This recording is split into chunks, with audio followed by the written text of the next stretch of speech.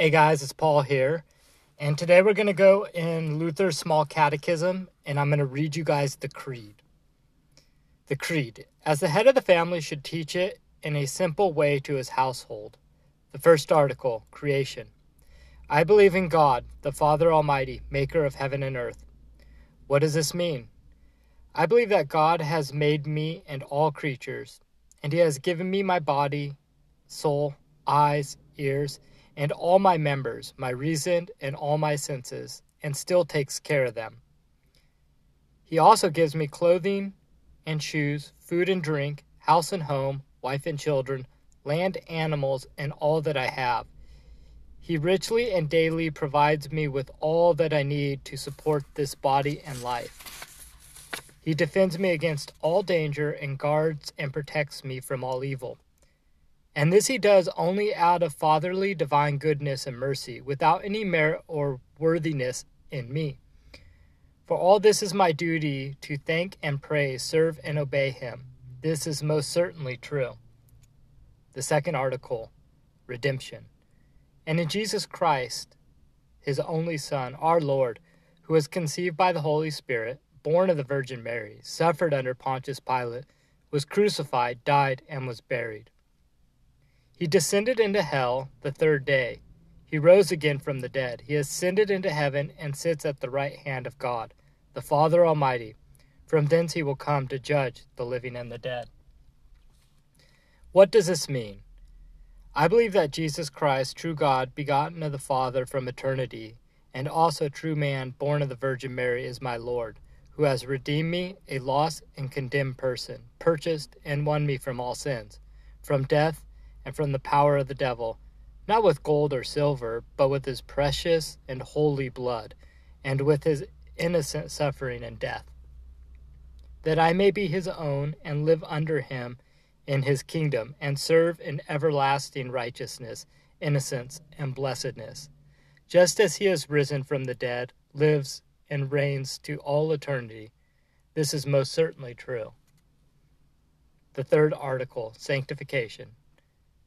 I believe in the Holy Spirit, the holy Christian church, the communion of the saints, the forgiveness of sins, the resurrection of the body, and the life everlasting. Amen. What does this mean? I believe that I cannot, by my own reason and strength, believe in Jesus Christ my Lord, or come to him.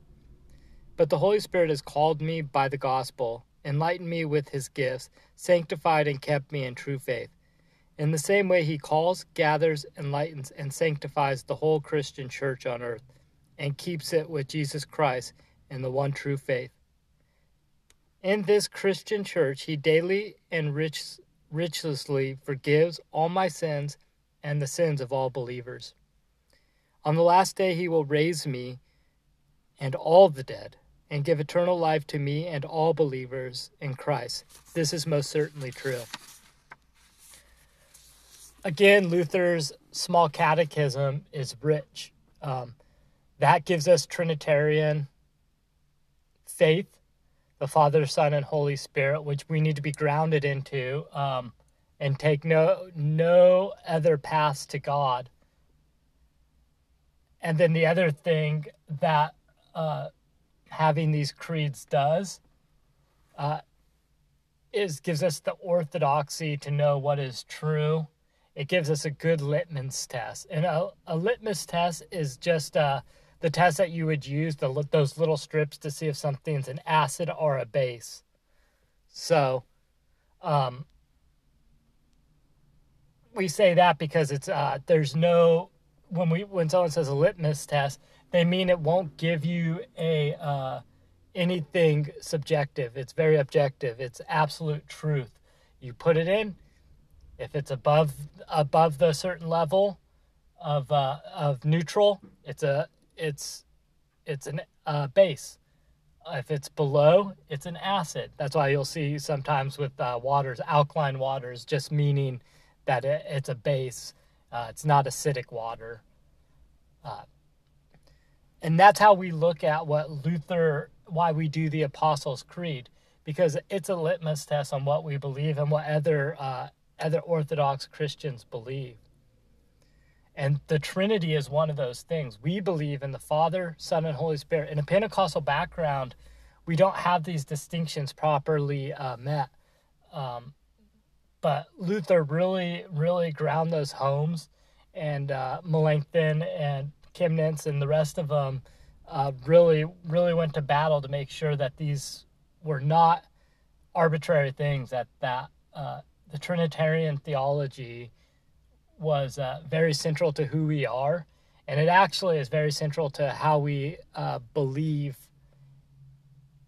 in what the purpose of Jesus coming to earth is, what him leaving us the Holy Spirit is. So guys, I hope you guys get a copy of Luther's Small Catechism. I'll be going back to it time and time again. As this podcast gains in popularity, I'll be even going into other parts of Luther's bondage of the will and those kind of things, because that was another strong thing that you find, and that's what Trinitarian theology will get you to too. That I'll just say this right now, Thomas Aquinas gets a bad rap, and a lot of the medievals get bad rap, and I think it's because calling something medieval kind of puts a bad connotation on it, or bad lighting on it. And then we kind of look at his philosophy, because he made things so simple, and he used common sense, that we throw it all out because it's a realism. But he was a mystic himself. He quit writing the Summa Theologica because he had an experience with God, and he stopped. I mean, that's a mystical experience.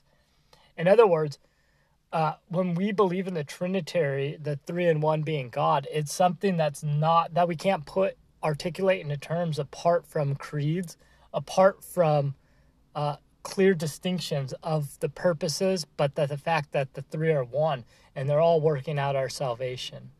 So I hope you guys have a good one today.